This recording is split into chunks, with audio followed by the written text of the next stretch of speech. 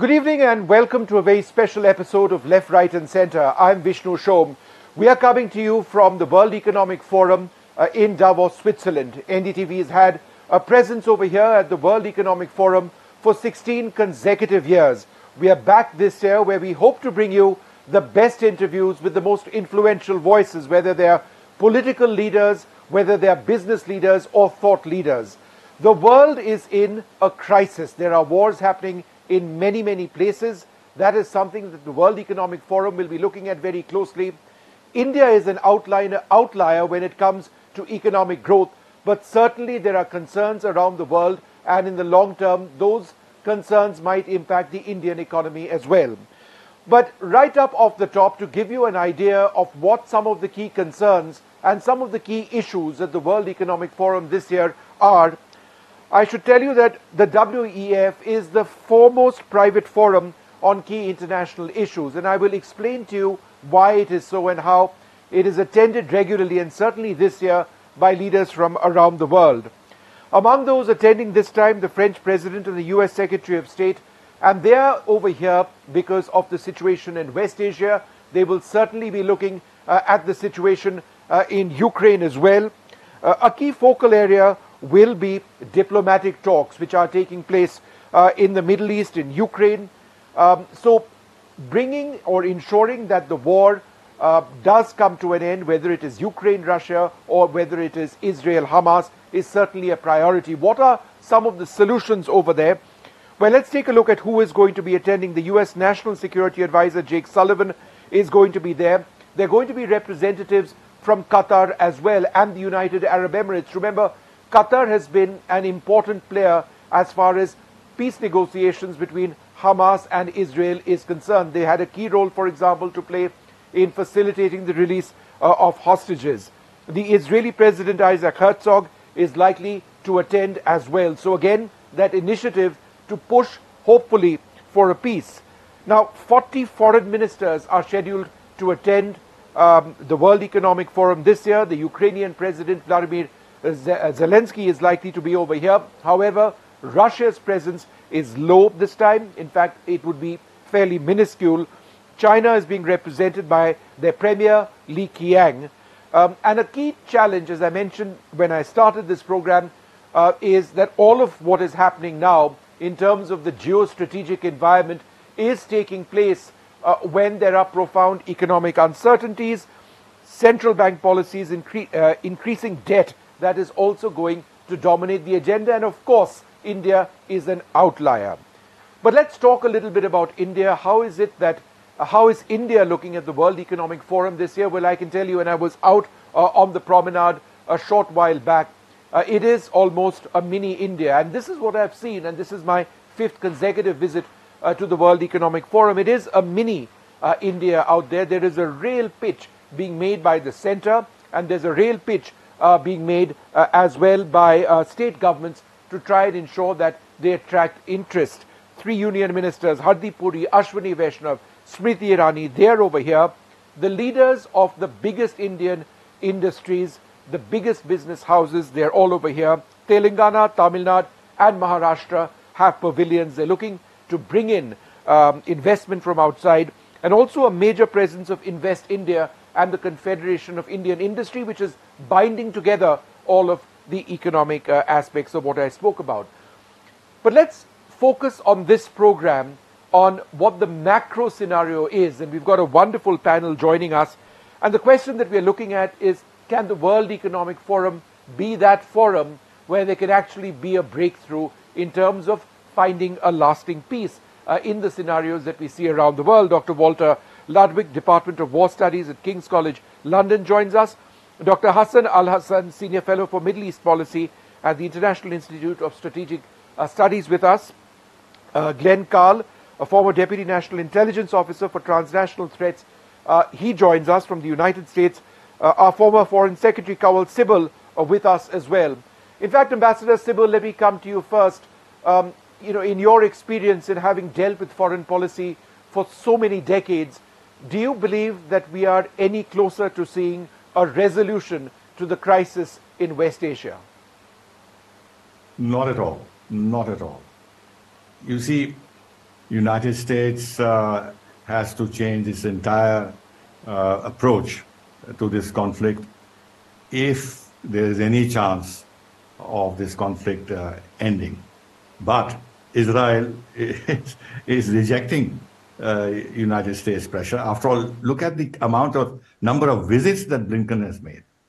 Look at what the US president himself has said right from the start, that don't get into a rage because it will not be in your larger strategic interest. But Netanyahu is absolutely determined to pursue his long-standing policy of preventing the emergence of a two-state solution. Even when today, United States and others, at least pro forma, are talking about a two-state solution. So I don't see any forward movement on this. In fact, the concern is that the war may extend to the region as a whole, even though Iran and other countries don't want it because they know the dangers to them if they got embroiled directly into this conflict. But then you find the Houthis now, whether with support of Iranians or acting independently, are now disturbing the Red Sea commercial traffic, which is vital for the global economy, which is very important for India. And United States and Britain have now attacked the Houthi targets in Yemen. This could be the starting point of a situation getting escalated and going out of hand. But who are the players who can stop this? The principal players are not talking to each other. The United Nations is helpless. The UN Secretary General has been appealing frantically for a ceasefire and has been propagating to the world the dire situation in which the Palestinians are, but nobody is listening to him. So frankly, I can't see at Davos simply because... No, indeed, it is a crisis, Ambassador Sybil. I completely take your point. And Dr. Hassan al-Hassan, the fact that... Let me come to you next, Dr. Hassan al-Hassan. The fact that we've seen this entire expansion of the conflict into the Red Sea, the fact that this is an absolutely critical waterway affecting billions of people around the world, that there is a very active conflict, missiles being fired every couple of days and being intercepted so far, the fact that the United States and its allies have retaliated very, very strongly, is it your indicator that this is the beginning of a worst-case scenario where the war in West Asia is now expanding? Well, it's very clear that the more the war in Gaza drags on, the more that Iran and its partners in the region will see a strategic opportunity to push their agenda in the region.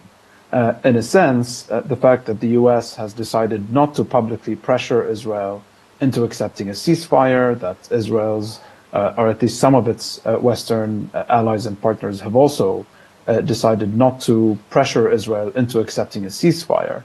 This obviously creates a tremendous political and ideological opportunity for Iran and its partners in the region, most significantly the Houthis in this case, to continue escalating under the pretext of supporting the Palestinians.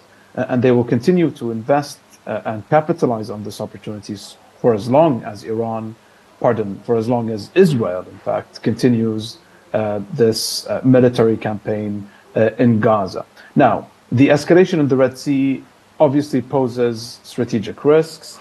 It means that it raises the temperature in the region. It poses a threat to maritime traffic. So far, the economic consequences of the disruption in maritime traffic in the Red Sea have been fairly limited. We haven't seen oil prices react significantly. Some countries like Egypt, where the Suez Canal obviously relies on the flow of maritime traffic through the Red Sea, stand to lose. But I think the general point is that ultimately Iran doesn't want a direct confrontation with the United States. They're not under the illusion, neither are the Houthis under the illusion that they can defeat the US militarily.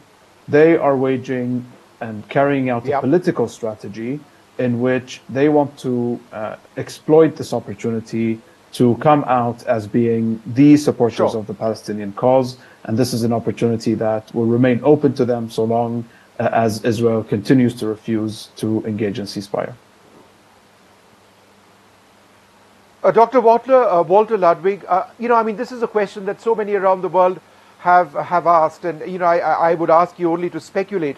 of what possibly would the Houthis be seeking by attacking international commerce, knowing fully well that the retaliation would be massive. And that retaliation has started. What could conceivably be their end game? Well, I agree with what Hassan has offered, which is to say that we can see this through the lens of sort of opportunism, which is to say trying to strike out some degree of political positioning on this particular issue. And we do see some very specific and strategic elements to the things that have been targeted. So, for example, Chinese vessels or identifiably Chinese-linked vessels have largely been unmolested. Reports indicate that largely oil tankers are passing through, and it's just a commerce and cargo goods. So this is not a full-scale interdiction. This is not a sort of return to the tanker wars of the 1980s. And at the same time, I think we can see, going back to your question about the degree to which this could escalate or broaden, the UN Security Council did manage to pass a resolution condemning this, and the Russians and the Chinese did not stand in the way of that. So I think there are boundaries in terms of how far this could go and where parties want to go. And again, I agree completely with Hassan's point on the limits of Iranian ambitions in this particular scenario.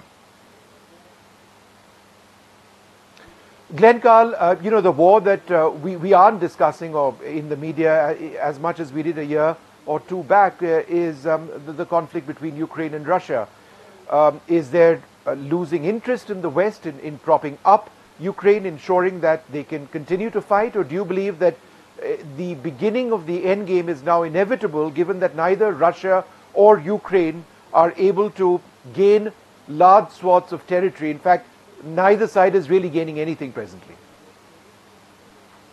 Well, we can at least begin to think about that, but I think it's premature to say that we can start to see the end game from either perspective, from the Russians or from the Ukrainians. In particular, from the Russians, since the international focus and the material support to the Ukrainians is under strain, and attention has been diverted certainly by the crisis in the Middle East, and the initiative on the ground along the front has shifted a bit in favor of the Russians now. So I think the Russian strategy seems clearly to be that we can wait out the West. And there are indications that that is starting to pay off, or at least be a conceivable outcome. So I don't see a change coming from Russia for the time being. And of course, for the Ukrainians, it's an existential issue. So they have no interest in changing too much either, unless the support from the West, principally the United States, starts to constrict so much that the Ukrainians don't have much choice. But so beginning to conceive of an end game, but not right now. No. Ambassador Sibbal, what is your sense about the war in Ukraine? Do you believe that Russia would be able to sustain this indefinitely? Do you believe that the West will continue to support Ukraine? We've seen, for example, Rishi Sunak offer a sizable monetary assistance to Ukraine at a time when that seemed to be coming down somewhat. How do you see the war or the conflict going? I ask myself the question, is it a war between Russia and Ukraine, or is it a war between Russia and NATO?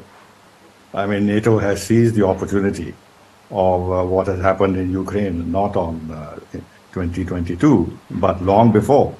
Right from the time when they started offering NATO membership to Ukraine, they've seen this opportunity to weaken Russia, they have said so publicly, to militarily defeat Russia, strategically defeat Russia, isolate Russia internationally, and believe that these draconian sanctions would cause a collapse of the Russian economy.